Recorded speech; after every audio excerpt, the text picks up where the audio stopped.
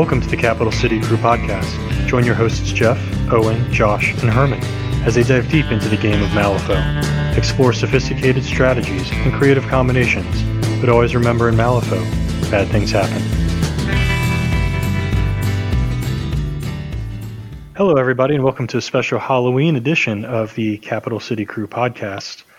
In honor of the new Pandora set that's getting released, we went ahead and set up a couple spooky games between her and everybody's favorite ghost, the Jackdaw. So for this, what we're going to do is we're going to talk about how we set up our crews, how we went through two different games with an Outcast Jackdaw and a Rezzers Jackdaw, but the same scenario, the same map. And then we're going to talk about our strategies, our tactics, things that worked for us, things that didn't work for us, things that might work for you, and things that maybe, are a fun idea, but maybe not pay out in the long run. So in this, our setup was actually Flank with Corrupted Ley Lines, and then the scheme pool was Vendetta, Breakthrough, Take Prisoner, Runic Binding, and Leave Your Mark. So the first question I'm going to ask to Team Jackoff is, what's your experience against Pandora? What's your experience with Jack? Well, first of all, point of order, Jack is not my favorite ghost. That would be a Curio, but... Nerf a Curio! I'd love to say Curio's not a master, but let's be honest. She's better. It's upsetting. I, as the primary Rezzer player, took on the mantle of Rezzer Jackdaw, and I have very little experience with him. I have maybe 3 games with him, and my third or second game was last week, just completely crushing Jeff's Bass crew. But other than that, not that much work experience with Jackdaw. I will have to say, I enjoyed watching that Bass game because it was so sad. It was the first time I had ever played Bass. You all shut up. And you played Bass Raw. You can kiss my Bass. You break my foot off in your Bass. All right, so bringing it back on topic. So it's Owen here for also Team Jack, playing the Outcast version. So I've played Jackdaw in this edition only maybe 3 times, including this game, maybe 4, but not a lot. Some of them very early on in the open beta or the closed beta, so definitely was coming to this a bit new. So that'll play in later on when we talk about crew selection and kind of how we proceeded with this. But I know Pandora is actually, unlike those of us on Team Jack, where Jack was not a common play for us, Pandora, I think, has seen more play. So who wants to go first for Team Pandora?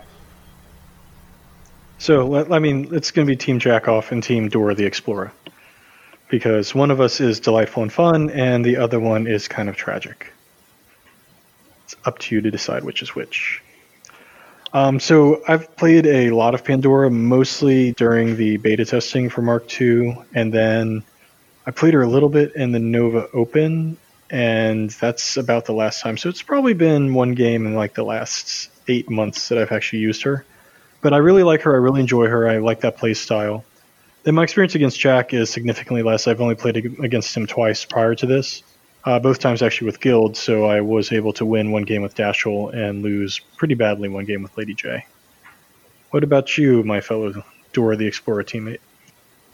I've actually played Pandora quite a bit. I did the Third Floor Wars episode of Pandora, and I gotta say, I enjoy her, but I haven't actually played her very much in the last year, due to, I think, in relativity, she's kind of a little weaker than a lot of the other masters that we have available to us in Neverborn.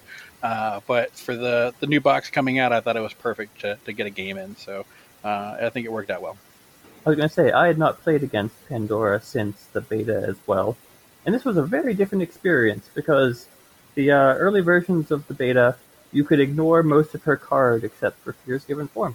And so this was a delightful change of pace from that, I will say. It was definitely a change of pace from my normal games with her, we'll put it that way. I will say, I think Harwin and I both made this mistake of forgetting some of the abilities that were in her card. I know that I didn't even remember that she could pass off activation of the enemy at the beginning if they're within 6 inches. I forgot the name of the ability. Completely forgot it existed on her card throughout most of the game. Mood swings. Yep, that's the one. Just completely blank. Didn't remember it was there at all. So we're really selling up our experience and how these are legitimate and useful games for people to look into. Yeah, I was going to say the same thing. Oh, boy. I mean, hold on. For all you people out there listening right now, just know that between the four of us, we've came in first, second, and third in a lot of tournaments. Get out there. You go play in those tournaments. By God, you've got a chance. You mean those 4-person tournaments? You shut your mouth. All right, so when we come back, we will start discussing the cruise and why we chose what we chose. And now, a word from our sponsors. You don't have any sponsors. Okay, well, that's not good. All right, so leading us off was our first game was between Jeff and Owen, and then the second game was obviously the better one between Herman and Josh. So going into Outcasts, Owen, how did Samurai Jack play for you? Well, so in Outcasts, Jackdaw brings some interesting tools to the table. Got access to some cool versatile models. So when I look at Jackdaw, I think more so than some other Outcast crews, you really want to hew fairly closely to the keyword and then sprinkle in the extra models here and there. So Jackdaw, obviously, he comes with Lady Lygia. You pretty much always want Montresor. He does great utility jobs like preventing the enemy from losing staggered. He can obey other tormented models, which I've made huge use of. Jakuna Ibume, coming from the Rezzer faction, always excellent. Can gum up your enemy, has lures, has hazard. She kind of does it all. The Hanged, also a staple. The Hanged does a lot of damage. In this particular pool, I picked the Hanged because I thought he could help me with dropping ski markers. He's a trigger to drop ski markers when he hits an enemy or hits a model. And then a Guilty, because Guilties they're cheap. They potentially can come back. They're pretty handy. So then I wanted to fill in the rest of my points. So in Outcasts, going into Pandora, all I could really remember from my Pandora games of the past was you don't want to be near anything, and the poltergeist is really annoying. So to me, that suggested that Hans was going to be making an appearance. Hans is great. He can put out damage at a really big distance. It's good into Vendetta potentially. And I know it tilts Herman. I don't know if it tilts Jeff, but I figured I'd bring him. And then because my recollection was that Pandora gave out lots of conditions, I picked Johanna or Johan for the condition removal at range. So that was my choice of crew. So Jeff, how about you? What were you thinking going into this? Well, I'm going to go ahead and say one of the add-ons to Hans. Well, one of the problems is if you can get double focus on him, he can reach out and touch you from, I think it's 24 inches away. And if your opponent, you don't know what they have. If they have the red Joker in their hand, if I remember right, that's 6 damage, if I believe, as high as 5, I think. Yeah, it'd be 6. So, that's nothing to sneeze at. That would kill the poltergeist. So, it does. Is a threat. I guarantee you it does, because someone really plans hard on having double focus. Empirically, it does kill the poltergeist. Amazingly. And, with the whole Ruthless thing, it's a pain in the butt. But moving on to my crew, obviously I had Pandora. I will throw this out there for the listeners. The interesting thing with Pandora is, although she's designed to work with a WoW crew, she can work completely independently of a WoW crew. Her abilities, she doesn't actually need the people around her to be woes in order for her to do what she does, but she just does it better with them around, and more of the ping damage exists from it. But naturally, the Poltergeist came along as her little buddy. The next thing I threw in was Candy, because Candy is one of the best tar pit models that Neverborn has access to, particularly in a WoW crew. So she was brought along. Looking at the scheme pool and seeing that the strat was corrupted ley lines, I brought in Baby Cade for his obvious WoW synergies, but also his lure, stat 7 lure to pull off things that are, carrying the ball around for you. It's pretty good. My next choice was the Hooded Rider. It has Ruthless, and Jackdaw brings a lot of Terrifying, and it basically just hits really hard. The Hooded Rider also synergizes with Pandora, because with his bonus action, he can make the area around himself hazardous in a 6-inch aura, and then Pandora can get the 1 damage and move you at the same time when her whatever that ability is called goes off. Misery, thank you. I don't pay attention to these abilities. I just know that they work. Words. So I routed this off, and I threw in a Groot Sling so that he could accomplish Runic Binding. And people are probably wondering right now, how does the Groot Sling accomplish Runic Binding? And the answer to that question is he doesn't. He does not accomplish Runic Binding, because I confused the schemes Runic Binding and research mission. So I, for some strange reason, read Runic Binding and thought research mission, and I was like, man, I better put the Groot Slang in there for that. Aside from that, he didn't do horribly. He contested the middle for a good long time, but Groot Slang didn't work out too well for me. It was a wasted 8 points, but I also brought 2 Sorrows to round out the points because they're quick, and they ended up being my ball carriers in this game. So that was my crew. You can check our previous episode for a detailed analysis of how awesome and incredible Runic Binding is. Yes, Runic. I was very disappointed. There was a chance that I could have gotten Runic Binding a point from it this game, but it just didn't work out. There were some grouping that was happening, and it could have happened, but it didn't. All right, so that leaves us over to Josh and his Jack Nicholson crew. Give us a truth we can handle. I like to think of this more as a Skeleton Jack crew, but that also works. So the big thing that I felt Rezzor Jackdaw brought to the table that Outcast Jackdaw lacked on is the Killer Instinct upgrade. This just seems essential when going into the Pandora crew. It gives you Ruthless. You can pay 2 Soul Stones to get Ruthless on any model in your crew, which the amount of terrifying and manipulative and willpower shenanigans that the opponent can throw around, it's just such a good upgrade for the cost. And it also comes with Loot Their Corpses to convert corpse markers into soul stones. So it is a extremely useful upgrade that I put on Jackdaw. Well, in addition to Jack, Gator Totem, obviously, Montresor, obviously, I also went with Jakuna. I play a lot of Cry. I really do like Jakuna as a model.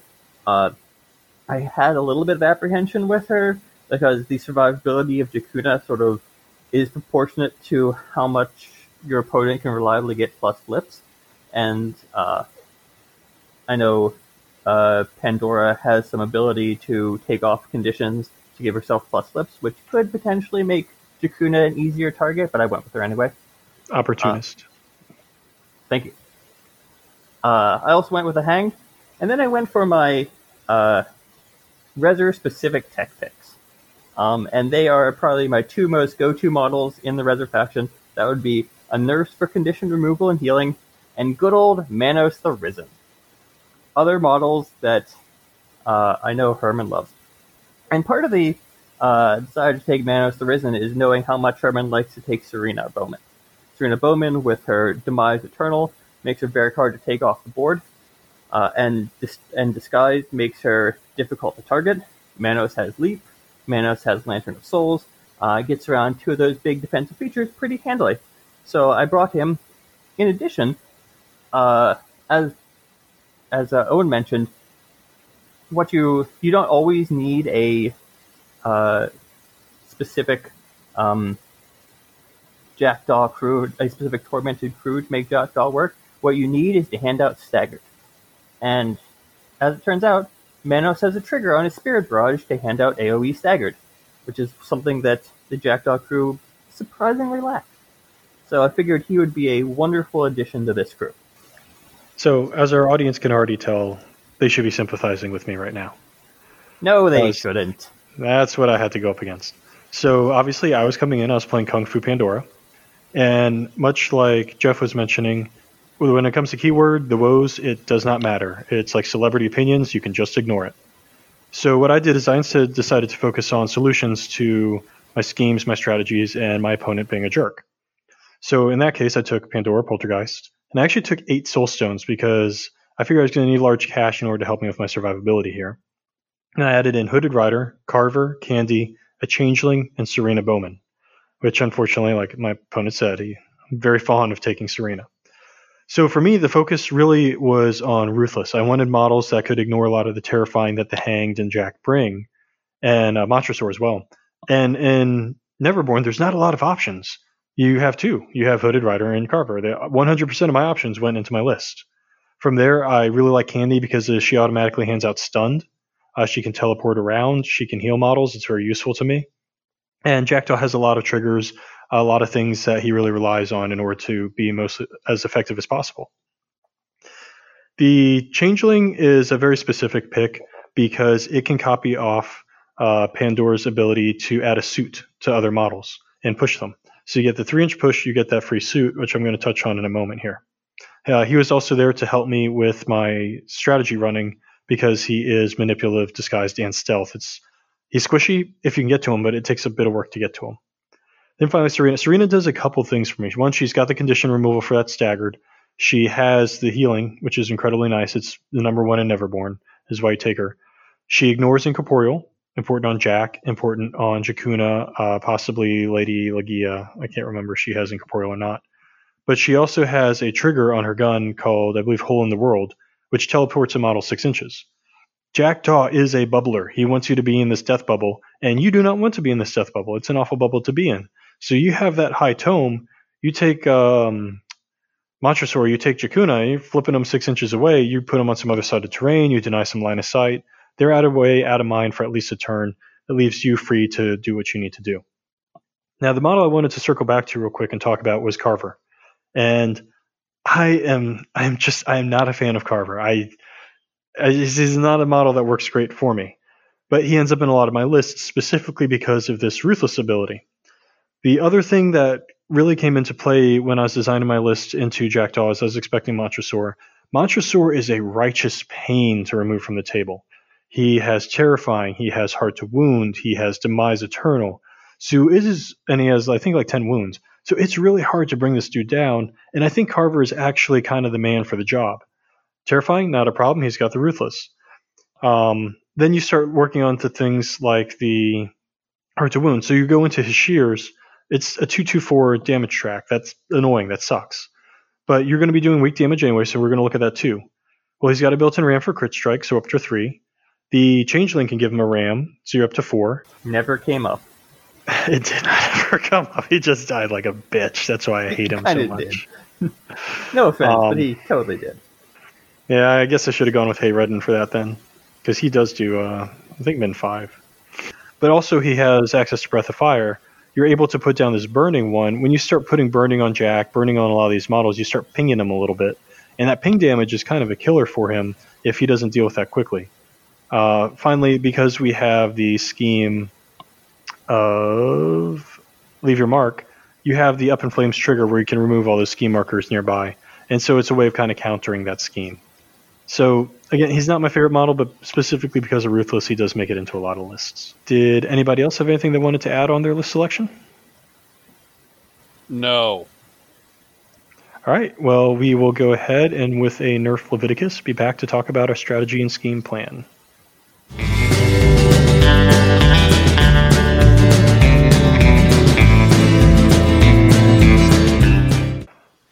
All right, continuing in, we're going to start looking at our plans on our list building for the strategies and the schemes. So I'll go ahead and lead off with going into ley lines. Pandora in and of herself doesn't have a lot of ridiculously fast models in order to run, just around. So what I tend to do is I take the Poltergeist and the Changeling as sort of a tag team. The Poltergeist himself is incorporeal. You can then have it shuffle off to the Changeling and then run into the center. And like I said, the Changeling, he's got good defenses for someone who sits in the back. And having someone who sits in the back to run your ley lines is pretty nice. I mean, it's what he does.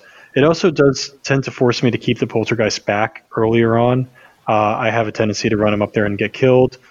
Screw you, Owen and Hans. The other thing that I really like about Pandora, specifically into Harness Slave Lines, is you have Misery. And rather than doing that extra pink damage, you can use that to just push models off the flag over and over again anytime they get a condition. And that came up a lot in this game and was really a good part of it. So, but speaking of Hans and how awful he is, Owen, what was your plan?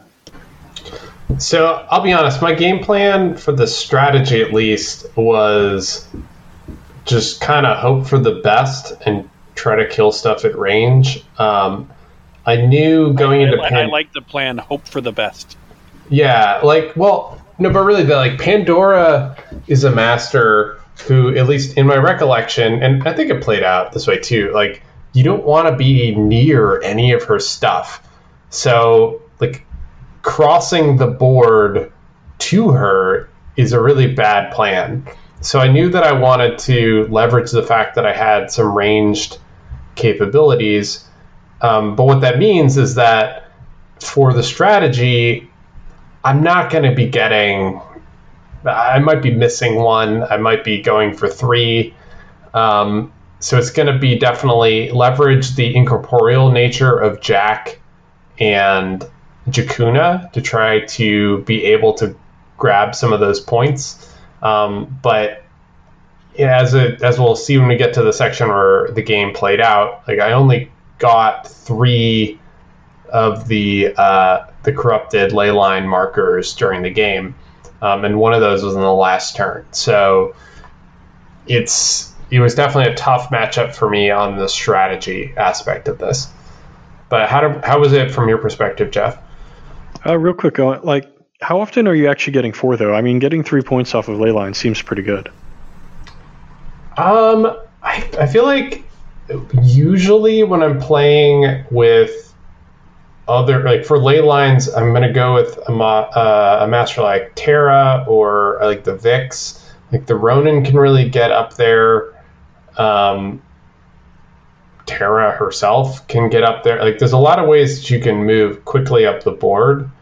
Herman's thinking about this from a Neverborn point of view. It's hard, with the exception of having Widow Weaver and the Bandersnatch do web jumping shenanigans. It's hard for the Neverborn to cross and get to things that quickly. We don't have leapers. We don't have people that just randomly place places. We don't have people that can just pop up in the backfield. That doesn't exist. So I understand why Herman's if getting 4 is good for Neverborn, getting 4 is great, or getting 3 is great. Getting 4 is really difficult. But for a lot of other factions, especially people with Zip, Zip can't really do that, but Terra, people like that, those things are a lot easier. Well, I'm going to say, you just mentioned that Neverborn doesn't have anyone that places randomly. Tell us about your strategy with your Groot Sling, which has Larkers that it places too. So me going into this, my plan for the strat was I was going to use Sorrows to jump to each other where they could move quickly and then toss the ball to them. And when push came to shove, I was going to toss the ball to the Hooded Rider when I needed him to, later on when he becomes more of a tank, and get him right up into the last pieces that I needed. The good thing about the Hooded Rider is his ride with me is a push, and then he can move 14 inches by himself, so he can easily get across the board to wherever he needs to be to accomplish this. The downside of the Hooded Rider is it's not good for him to accomplish it on turns 1, 2, even 3 when he doesn't have all that many tokens, and it's kind of difficult for him to get the stuff done. You'll see in the game that whole plan went to hell really quick, but that's my thoughts. I also brought in Baby Cade for the sole purpose, as I mentioned earlier, of I apologize, I have a phone ringing in the background. For the sole purpose of luring his ball carrier off of the spots if it ever came up to it. But I'm assuming that that's also why Jakuna was brought for the other teams. So I will say, so even though Jeff's plan with the Hooded Rider didn't play out as he anticipated it, I thought Jeff did an excellent job of executing the strategy using the Sorrows and using the interacts to pass it to models. So he had one play where he had Baby Cade lure a Sorrow who was carrying the Lodestone. He lured that Sorrow up, and then the Sorrow tossed it to Baby Cade, who was standing next to one of the markers. So he, I think on like turn 1, had models in base with 4 of the strategy markers, and then it was just a matter of tossing it around the board. So I was very impressed at Jeff's play there. So good job. Yeah, it was. I got Cade in a position by turn 2 where he could either score the marker for himself, or he could move forward and kind of lure. If you went from the middle, he could lure off. And in the second turn, you didn't go after one of your guilty was kind of hanging in the background. But we can talk about more of that in the game when we get to the game section itself. Yeah, I think it's kind of interesting that you took the Sorrows, because I've previously liked them because they can bounce around like that for things like plant explosives. But I had kind of avoided them in this because you don't get the place specifically for the ley line marker. It prevents that. So it was interesting to me that you were working around that with the interact actions from other models. Yeah, and I think Owen will talk about this. I actually like Sorrows a lot because Neverborn in general are kind of a squishier type faction. Things like Sorrows and Insidious Madnesses, people don't realize just how tanky they can be. Between the Sorrows Incorporeal, it's got a defense of 5. Jack's crew targets all movement, and they're not slow. They're move 5 as well. Their stats are very middling, and they have Incorporeal, so all of that stuff helps. I knew Jakuna was going to be in the mix because we're playing against Jackdaw, so bringing things that are Incorporeal helps me get around that particular hurdle as well, and just the ping damage that they cause from their what is their life stealing aura? I forgot the name of it, but does life leech. There you go. Those things are just great, and if you hit the Sorrow once and you do 3 damage to it, it turns to 2. Even a normal beater, 3 damage turns to 2 damage. You hit him again, you do 3 damage, it turns to 2 damage. You end your turn, another model activates, he heals back up, and you don't have that many beaters that you can throw at my 5 Soulstone Sorrow. So I like them a lot.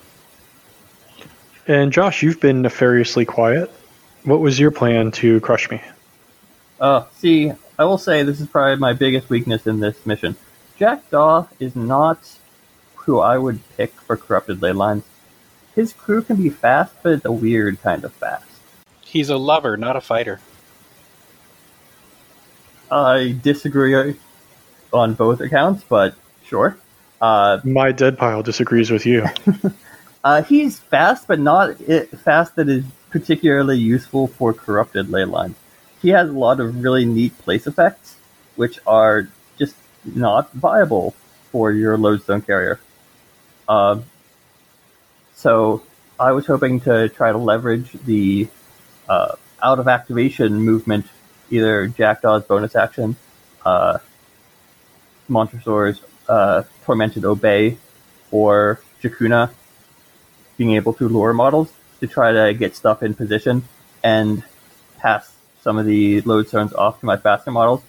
Say, you can have a model close to Pandora, close to Candy, and they're not engaged because neither Pandora nor Candy have melee reach. So you could be next to them and still take interact actions and pass the Lodestone off to another model that can go run it off a distance. I'm going to interject here because one of the things that you just said that kind of jogged my memory for this. I had not realized this until playing. I'm sure I've read it on its card before, and I play a lot of Obey Masters, and it never clicked on me. Montresor is one of the only models in the game that can obey a model to do something twice in a row. So like that's amazing. Just like as an example, Jakuna herself, because she's incorporeal, no matter what the map looks like, can move 20 inches in a turn with that ball without anything else. Like Montresor is a very, very good piece for this strat. As Herbert discovered, that can be done twice to pull a exposed model out of position at a very inopportune time. Yeah, and it's interesting because I'm actually very sad and shocked and disappointed in you for speaking down on Jackdaw into this strategy, because I really disagree. I mean, I think you have to solve the problem of getting your stone everywhere, but we all have to do that, and you can do that with kind of an out-of-keyword hire. But then you have a crew that loves to camp, and Leylines almost always devolves into camping in the middle, and then you hand out Staggered like candy, which just completely jacks up your opponent's, pun intended, ability to run their strategy. Yeah, denial is one thing. Actually scoring your points is another. I played Guild. I went on denial. I will say, hilariously, I didn't end up giving Staggered to things more, like, I think I gave it to 2 models, like, one time. So it probably makes me a bad Jackdaw player. Well, but a fun fact about Jackdaw, not great at handing out Staggered. I want to trade opponents. I got staggered like crazy. You had 2 models that were perpetually staggered, and everyone else didn't suffer that much. But we'll get into that later. All right, so cycling back now from strategy and into scheme selection. Speaking for myself, looking at these, I was just like, Vendetta, no, that's gone, that's out. It's going to be difficult to hurt his guys, difficult, and honestly, I don't want to leave him alive. So chuck that right out the mark. Runic Binding, I did not mistake that for anything else. I did the proper thing, Jeff, sorry, and I threw that out the window. So that left me down with Breakthrough, Take Prisoner, and Leave Your Mark. Generally speaking, I do like Leave Your Mark. However, because Jack is this bubble crew that I'm afraid of, Pandora is too, but Jack, I feel like, is better at it. I was just like, I kind of want to avoid having to score from something in the middle because I feel like that's where he's going to be. So I threw that one away too, and then I went back to Take Prisoner and Breakthrough. Breakthrough to me synergized very well because it's part of avoiding Jack, is running away from him. So I thought that would be kind of useful because it's something I want to do anyway. And then Take Prisoner, because Pandora has all these little mini pushes, I feel like it's a little bit easier for her to isolate individual models, just, nudge them along with Misery. Owen, what about you? So for me, I was looking at this, and I knew I was going to bubble because Jack's good at that. And I knew that I probably wanted to hang back and shoot at Pandora because I don't want to get close. So for me, that took Take Prisoner out of the running. Although in retrospect, having played this, I think Take Prisoner on Candy might have been interesting because she ended up next to all my guys for a lot of the game anyway. I opted for Vendetta because I think Outcasts in general are good at it, and Hans is excellent at it because he's going to be doing damage from range. So I took Vendetta against the Hooded Rider because I know the Hooded Rider is something that I want to kill as fast as possible anyway. And Hans has the tools to do that from a distance where he is unlikely to get engaged or hurt. And then for my second scheme, I went with Leave Your Mark because that is closer to me. I knew I could probably move up turn 3 or 4 and start scoring that after I blunted the initial attack. So those were really the ones I focused on. Runic Binding could have potentially been in play with the Hanged. I thought the Hanged would be able to do more of the Leave Your Mark points. It didn't end up working out for me, but that was the plan going in. So it's funny, I actually thought about Runic Binding for Pandora just to trigger my opponent, because you can take in Iggy and he can interact with Reckless, and then you got to just drop one more. Jack does like to come to the middle. So really, Josh should have suffered that inglorious defeat of being runically bound. I would have left. I mean, it would be fitting. It's like you runic bind the ghost, right? Like it's very on flavor. It would be very Halloween. I am a fluff bunny. That is how I play my games. We should have made runic binding a requirement as one of the, instead of having a set strat, we should have made the scheme runic binding. And then It triggered you so hard you thought it was something else. Yeah, no, I don't think that's a really good mark in its favor. But you just blanked it from existence. What's a runic binding? But speaking of plans that got blanked from existence, Jeff, what was your scheme selection strategy? So, with my schemes, as I mentioned, I screwed up and I decided that runic binding was research mission. So I decided that I needed to take the Groot Sling along to help accomplish this. Don't mix up your schemes. I promise. I was going to say I promise I'm not bad at this game, but that's not necessarily true. For friendly games, I don't prepare like I do for tournaments. So with this, I pretty much look at the scheme pool ahead of time. I was like, let's just do this, and I just mixed up the two schemes. It happens sometimes. Vendetta, I chose Baby Cade because honestly, he's a lower cost model and he can punch well above his weight class. So he can go toe to toe with the best of the 8 or 9 Soulstone models, and nobody expects that knife to be pulled out and do that much damage. So he can also lure something away and carve it to pieces. So just Vendetta and Research Mission were the two that I went for.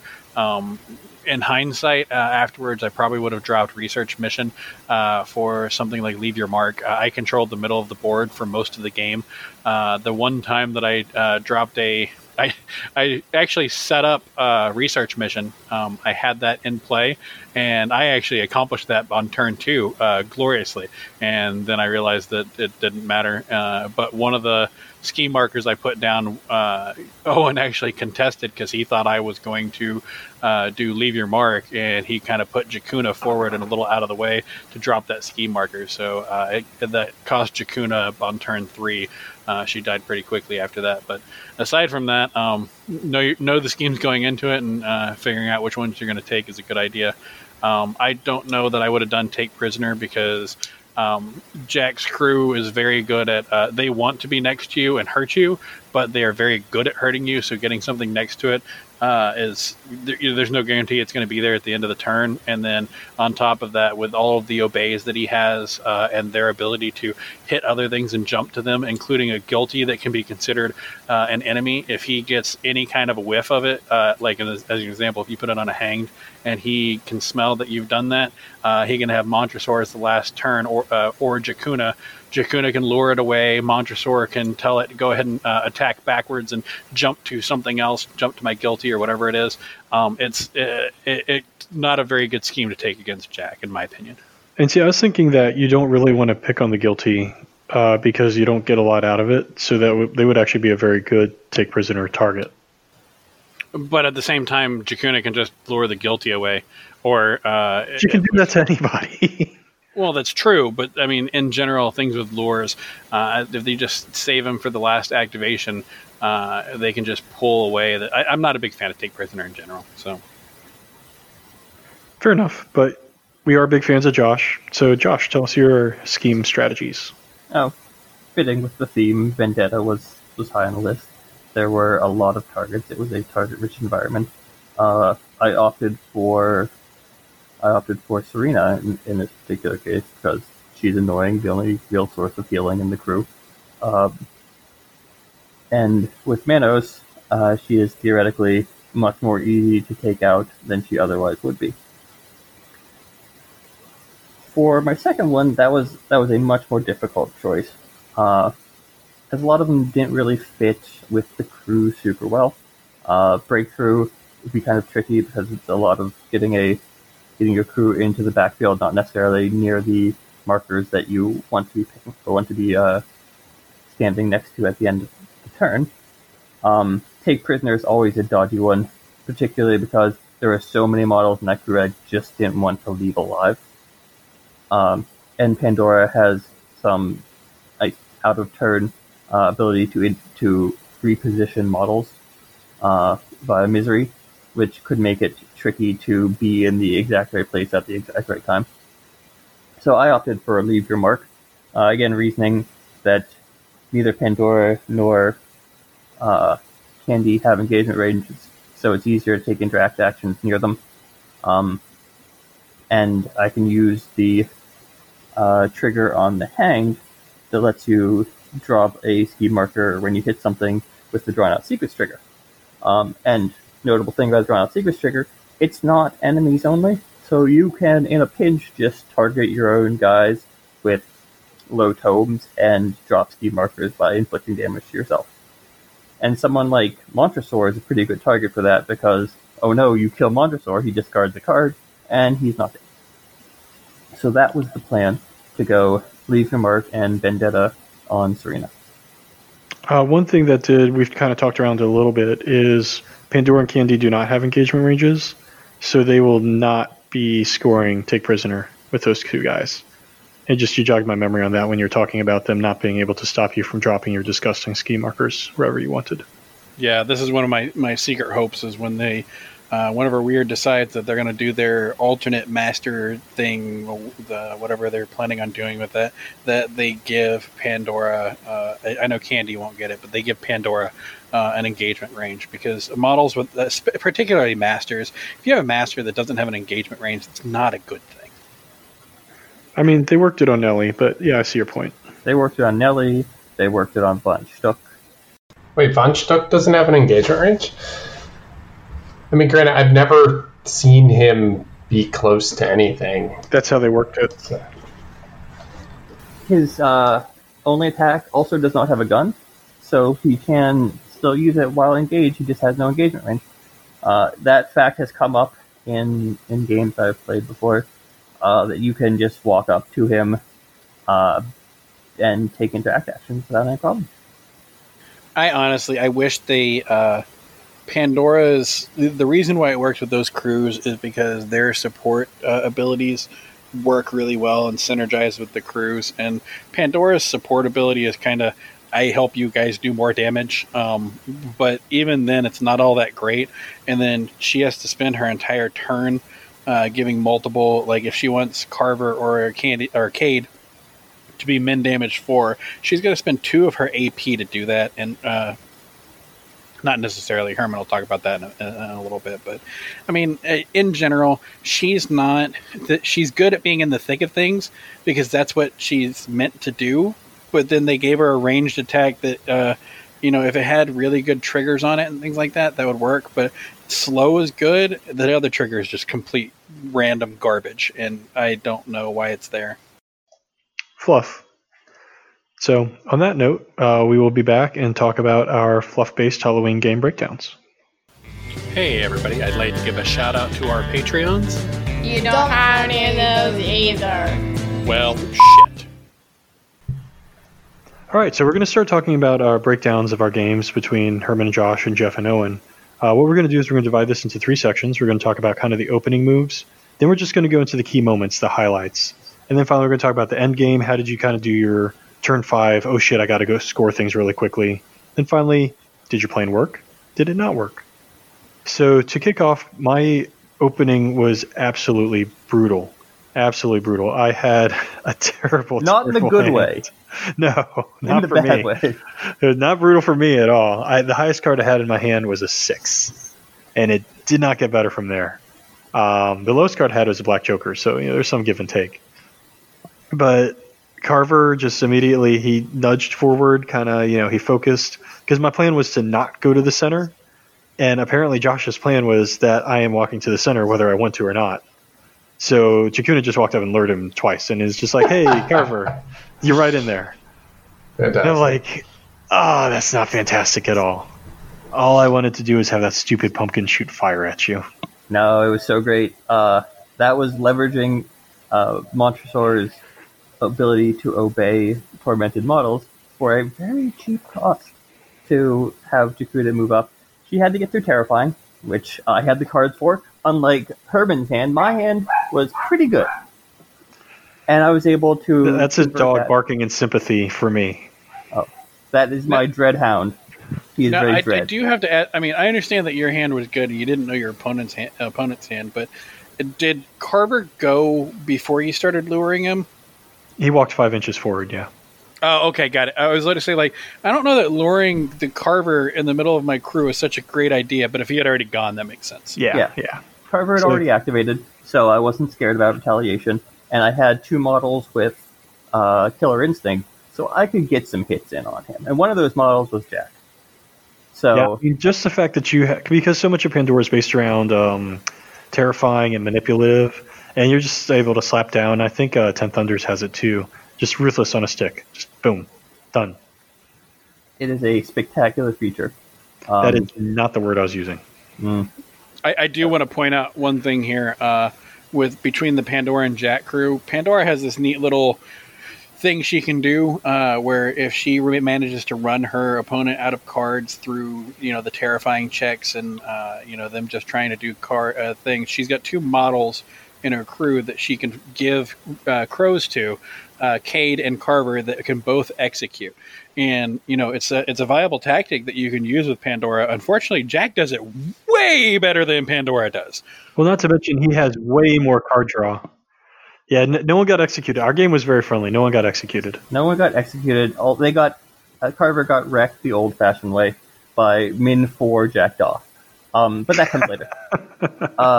Yes, I was able to get the Carver up in the crew. He did I believe he took out Lady Legia first turn because Yes. I am just garbage with her and I can never figure out how to use her properly. And I don't like discarding cards to cheat. So. Yeah. So that was very tactically sound on your part and very tactically unsound on mine. But I got Carver up there, I put some heavy damage into you and forced you to commit probably a lot more towards the center than you really wanted to. Yeah, because my goal was to basically Carver, Hooded, Pandora. I didn't mind Pandora and Candy going into the center because my plan was to try to play a little lockdown game, which ended up, as the game went on, it didn't go great for me, but like half of my lockdown game got going. And then have Carver and Hooded kind of keep around the outside. But I mean, even like my low cards kept Candy from walk teleport with her bonus. I'm like, oh yay. Candy's just walking in the old-fashioned way. I had to use Despair's Influence. Despair's Influence was great because I just had cards to toss. So lots of pushing. So I don't see what you're complaining about with your hand. So But what was Josh's opening? I was a lot more cagey about my positioning. I moved Jakuna up to get in range to lure Carver, but everyone else sort of stayed on the outskirts. He was able to get line on with Lydia to take her out. But once I got Carver up near my crew, I just ran Jack into him. First opening with his range attack to put the curse upgrade on him, followed by just going in and putting some heavy hits into him. Since I was able to do that, ignoring his terrifying because of my ruthless. So I got the Carver down more than half, I believe. Yeah, that sounds about right. And got most of the rest of his crew moving up towards the center. On Owen and Jeff's game, Jeff, tell us about your brilliant opening gambit, Chessmaster. So I will point out that Owen is a big dirty cheater. Before this game started, he chose the map that we were going to be on. Now, I can't give him all the credit for being a big dirty cheater. I did choose my side, and I chose the side that looked the most tactically advantageous to my crew, where it would force him around a couple bottlenecks in order to come in anywhere close to contest the middle. Unfortunately, I didn't notice the massive hill that was in his deployment zone. And so when he deployed Hans was effectively height 6 and just had complete vantage point over the entire battlefield. So I had to hide my guys behind a bunch of buildings and things like that, which is really hard when you have a height 4 Groot Slang. But they were hiding behind buildings. The poltergeist basically double walked behind another building. And my first turn was a whole lot of walking and focusing to keep Hans kind of out of the action for a little bit. Hans still got to go ahead and take a shot on the first turn, and I think he took a couple of wounds off of the Groot Slang in the middle, if I remember right. But my big thing was by the start of turn 2, I noticed that there was an opening that Owen was heading towards with a small clump. It had Lady Legia, which I know is the central point for all of Jack's crew, to get the card discards, and Montresor, Jakuna, and then up in that corner, that's where Hans was. So I went ahead and did a gamble, and I got initiative on first turn, and I ran the Hooded Rider over to plug that hole. He charged into one of the models that was over there. I don't remember who it was. Lady Lygia. You charged her. Oh, yeah, I charged into Lady Lygia. And Johan was over there, too. So it was a big clump of enemies, and I charged the Hooded Rider into it. I fully expected him to die, most likely this turn, particularly because I used all of his tokens. But I expected, with the cards that I had some pretty good cards in my hand, I expected him to last a little bit longer than he did. And I put up his Hazardous Aura. So I was hoping that with that massive grouping of people there, he could do a whole bunch of damage to them really quickly. I was kind of crossing my fingers and hoping I'd take Lygia out, and then the rest of them would hurt themselves a little bit before the Hooded Rider fell, as kind of a tactical advantage. And it achieved what I wanted to. It did bottleneck him, and they didn't really move out of that spot for the rest of the game. But Owen will probably tell you what happened immediately after that. Yeah, so as you recall, I took Vendetta on the Hooded Rider. So when top of 2, Jeff ran the Hooded Rider into the middle of my entire crew as his first action, I was like, this is fantastic. Because he also used all of his tokens to do his bonus action, so he had no defensive tokens. I was able to cheat a king to make him miss against Lady Lygia. So he charged in, did no damage.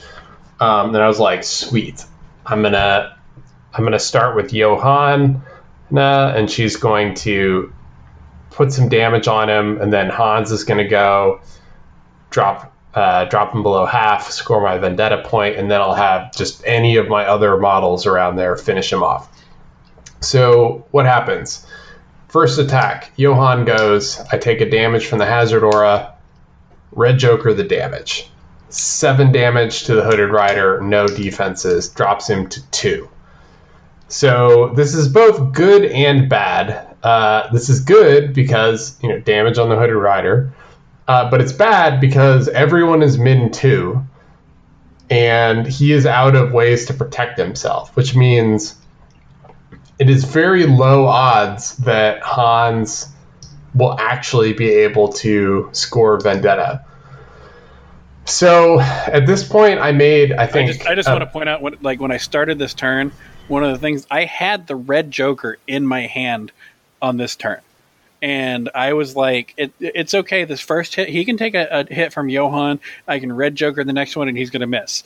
Well, it turns out the one that I was like, it's okay, I can take a hit from this one, turned out to be the Red Joker hit, and almost all of his life was gone. So if he's sitting there at 2 wounds, I'm not then going to force a Red Joker to cause people to miss afterwards. So that was, I knew he was going to die. I mean, I just have a huge amount of sympathy right now for Owen. It is really a burden to bear to do too much damage to score. But the part that was a mistake on my part is that I was like, all right, well, maybe I'll just not do any more attacks with Johan. Now, granted, he would have been taking damage from Hazard, so I was like, all right, let's have him not take too much damage. So I just passed his second AP. Oh, the first thing that you did, and this was the great thing, he forgot that he had focused on Johan with the first attack, and then so he did it was just a normal attack that he got the Red Joker on. It was actually on a quadruple negative, I think, is what Johan. It was quadruple negative, yeah. Yeah. So because he kind of even we just tied each other up, and so it was a double negative, and then it was but the focus was still on Johan, and then he was like, he telegraphed what he had. He was like, I'm just going to focus again. And I was like, all right, you're going to take a point of damage. He's like, you know what? Never mind. I'm just going to end my turn. And that is a viable tactic. If you're staying in a Hazardous Aura and you don't have anything else to do, end your turn. Yeah. So the mistake though was that I was like, all right, maybe I can have Hans shoot him, and maybe he'll flip a mask and stop 1 so I can score the point. So Hans proceeds to miss both of his shots. So I don't even kill the Hooded Rider. He just whiffs. So I waste all of Han's activation, and then I have to use Montresor. The day is mine, Trebek. Exactly. I have to use Montresor to finish him off at the end. But that at least I knew I had one guaranteed point in the bag for the end game because no one was ever going to get over to him. So I guess stepping back to the start of the game, for the most part, I just kind of like moved up. I had Jackdaw, really honestly, Jackdaw in general just kind of whiffed most of his attacks. Like he, let's see, turn one, yeah, he walked and then whiffed against the Grootslang. Turn two, he walked, failed to hit Candy. Turn three, he went and he scored a point by like going to do a corrupted ley line, but like he didn't do a whole lot, which was kind of comical because he's supposed to do tons of damage. But I think the key other piece for turn one for me was Hans on turn one was able to shoot Pandora and give her slow, which drastically reduced her effectiveness turn two by having one less AP. So she had to walk, and then she only had one attack, and she failed to open the box. So like I really avoided a lot of the bad stuff on turns 1 and 2. So do we want to go to key moments? It sounds like so far for everything's going according to Jeff's plan in your game. Yeah, so part of the plan. Yeah, so let's go into the key moments for Jeff and Owen here. So I guess for me, key moments was really about, like, there was a moment in turn 3 where Jakuna was in the center. I had gone up, dropped a ski marker to block Leave Your Mark, which I thought Jeff had on turn 2. And instead of doing the play, which would have been correct, to move Jakuna into my own crew to protect them with the Hazard Aura, I just left her there and had her make some ineffectual attacks with the Grootslang, which then allowed Pandora to walk into my crew, and I thought I was toast. I was like, oh god, she's going to open the box, she's going to like make everyone explode with all of their all of the shockwave auras. But what actually happened is she walked up, she did all that stuff, and all of my models flipped like absolute bosses and just passed all of their duels. So she ended up doing like 3 total damage from her activation on turn 3, which really swung the momentum in my favor because like then she was just hanging out. She ended up killing my Guilty, and then I ended up killing her to bring the Guilty back to kind of add insult to injury. So that kind of shifted the whole momentum in my favor starting in the mid game. I think it was the end of turn, like closer to the end of turn 3. Jack was on 1 wound, Johan was on 2 wounds, the Guilty was on 1 wound, and the Hanged was stuck in the Poltergeist's aura where he was failing willpower duels left and right, and every one of them was like slowed, and I was like, man, everything here is just about to fall and die. And then when I guess it was the start of turn 3, or the start of turn 4, we went into it, and I was expecting like, hey, I cheated and I went first with Pandora and nothing went right. Like it was bad. And I don't know where those flips came from. I don't know how. I think I black jokered the box opening on that turn, and like it was a bad turn. The good thing that came out of it was my Grootslang had focused in the middle, and he just charged in and beat the heck out of Jakuna, and so she died in the middle. But in the end, if I would have been taking Jack out when he was on that 1 wound, would have, because he's the one that scored the last 2 points for Owen, and that would have swung the game in my favor. Unfortunately, that all went downhill, and it didn't work out. Sounds like a brutal game overall. It was very close. So it ended up, let's see, what was the final? Final score was 5-4. So I scored my 1 vendetta point. I scored 1 leave your mark point. I was able to use Jakuna to clear his 1 scheme marker that was for research mission to get my leave your mark point, and then I got 3 strat points, whereas Jeff just got 1 vendetta point. So it was very close. Strat points, right? But yes, sorry, 3 strat points, 1 vendetta point for 4. So it was extremely close. My 4th strat point, I had a Sorrow that was in place. And unfortunately, he did a smart move on turn 4 and moved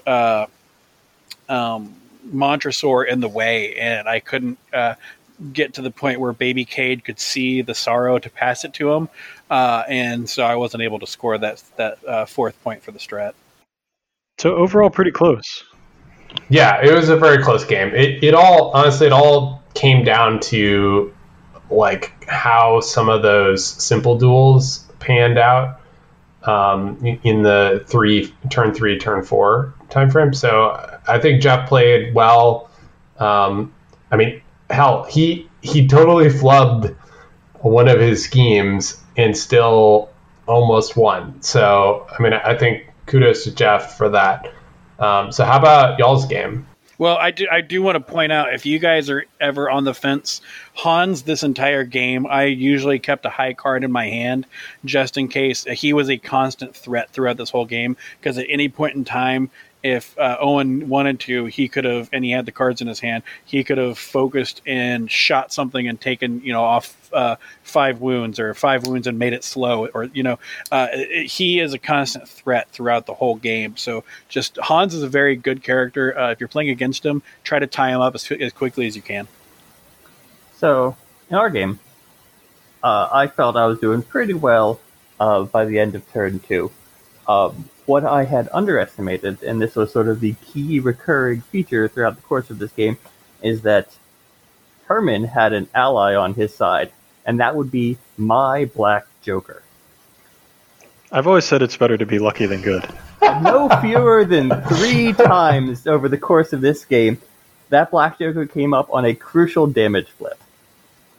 The first one was one that prevented me from killing the Carver, which made me spend an extra AP killing it, so I couldn't take out the Hooded Rider.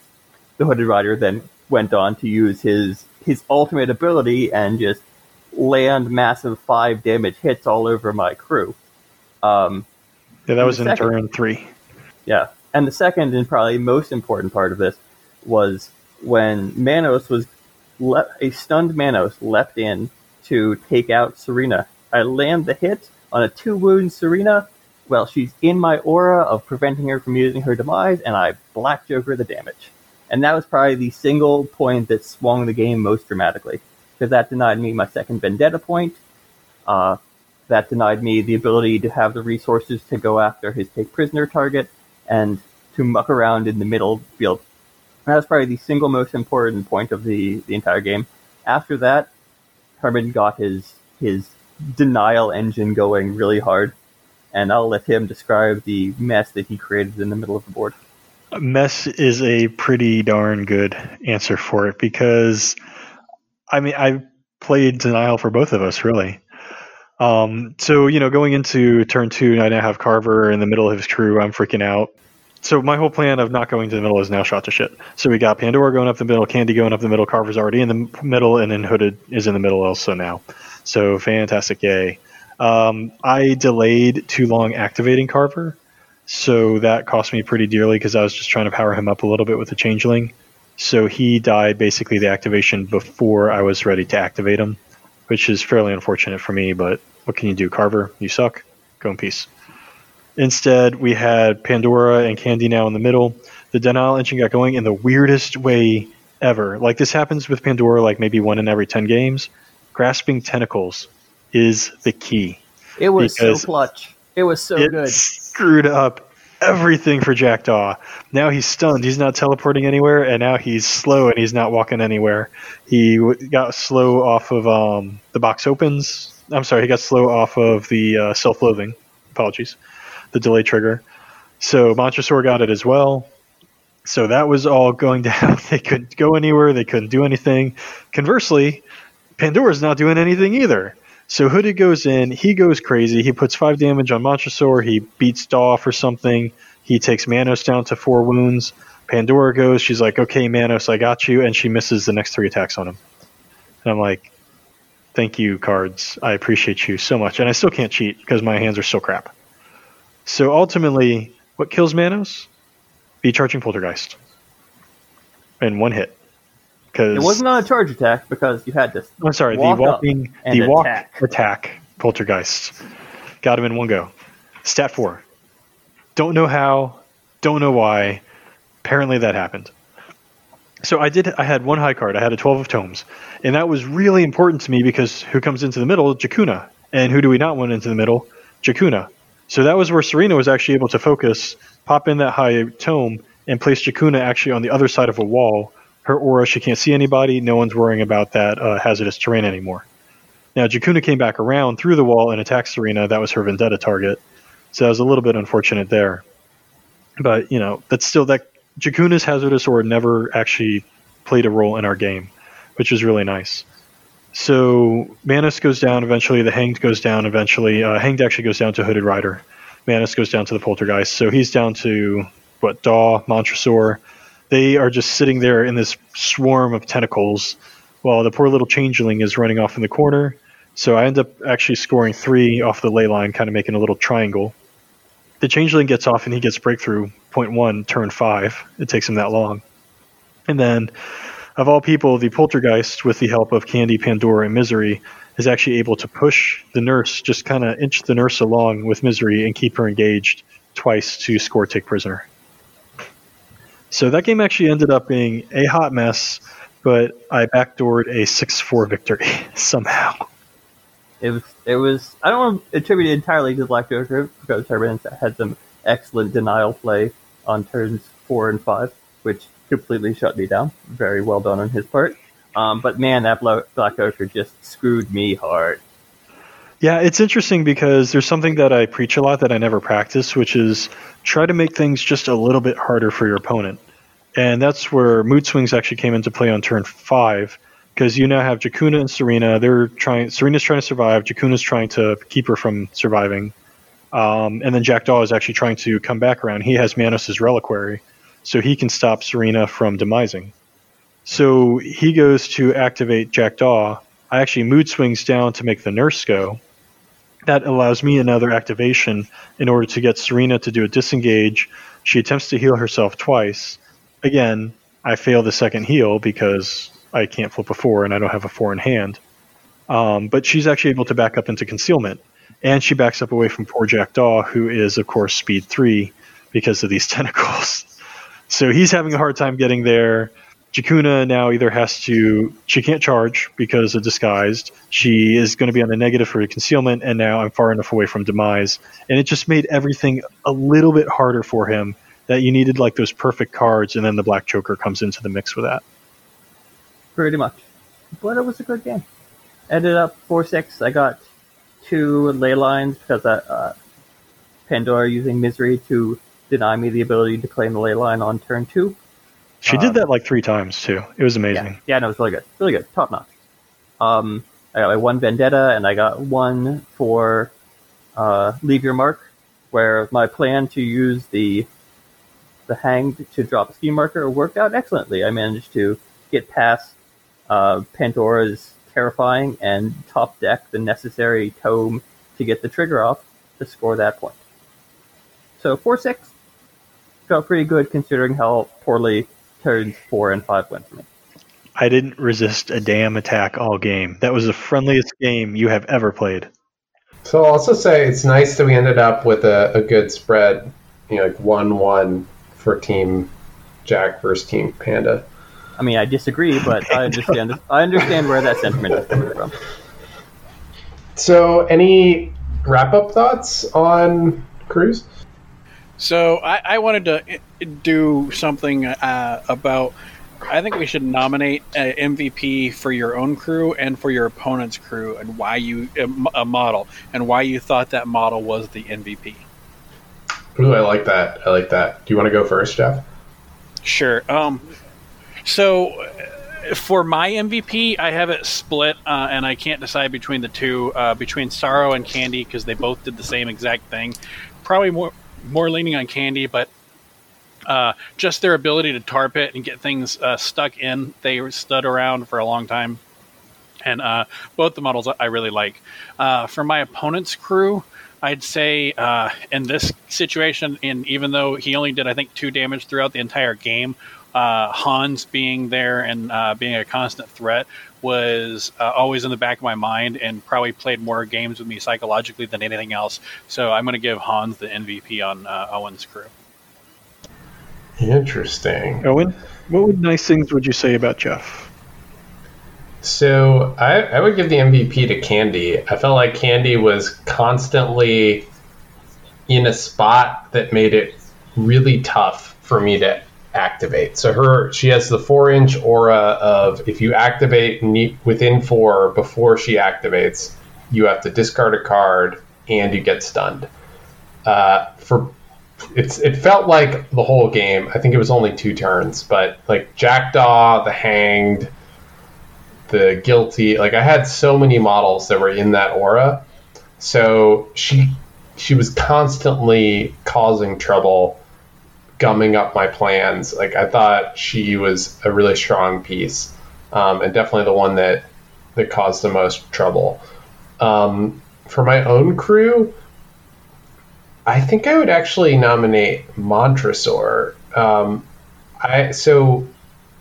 I did not remember that Montresor could obey your own guys, and I thought going into the game, I was like, oh, that's kind of cool. That might be situationally useful.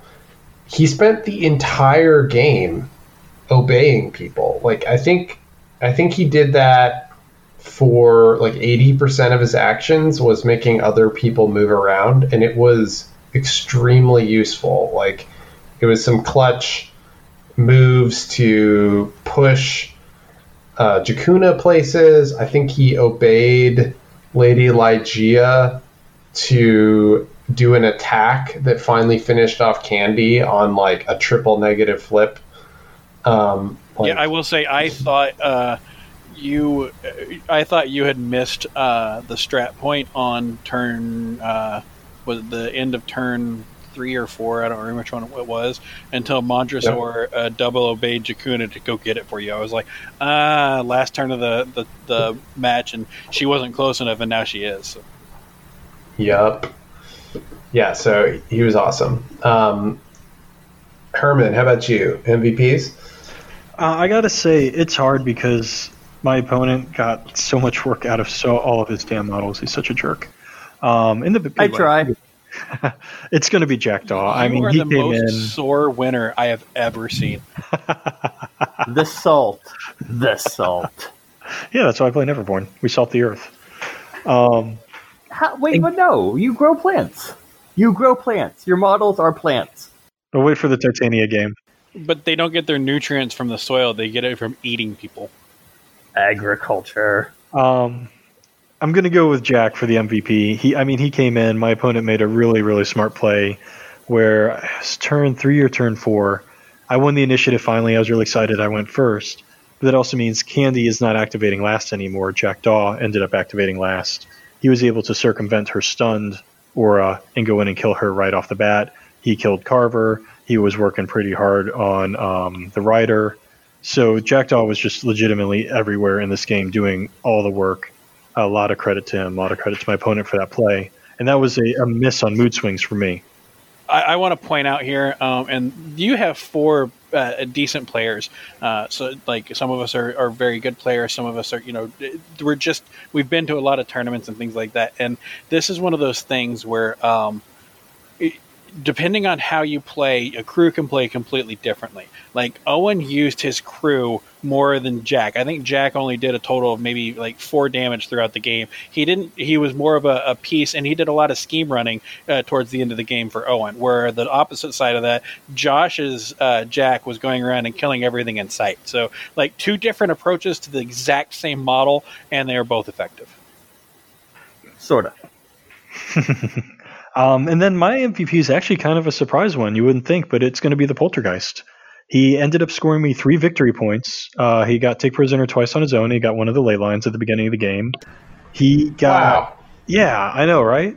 He got an... He usually dies so fast. That's because he didn't have Hans. If Hans... Sorry, I need my corner right now. I need my corner. No, I mean, he scored great. He lived to the end of the game, which is really unusual also. But that distraction aura came up over and over and over again, especially when it came time to deny my opponent. Jackdaw came into the middle. He wanted to score with a lodestone. I had the distraction aura, stun, push. I wanted to get that nurse alone, distraction aura, stun, push. And I needed to get her even more alone because, she's pretty hot and Poltergeist. Hello, nurse. And so he kept stunning her and kept pushing her, just like, you would on a normal date. Josh, what about you? We're all stunned right now that you just said that. Okay, then you can edit that out then. Second, I concur with Herman that my MVP is definitely Jack. Jack succeeded at so much heavy lifting in this.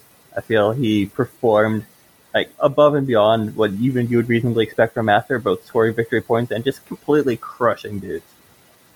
You get the staggered engine going on Jack, and he just annihilates stuff in his path, which is delightful for me. Just straight up delightful. For Herman's MVP, even though the Poltergeist scored more points, I'm going to have to give it to the Hooded Rider.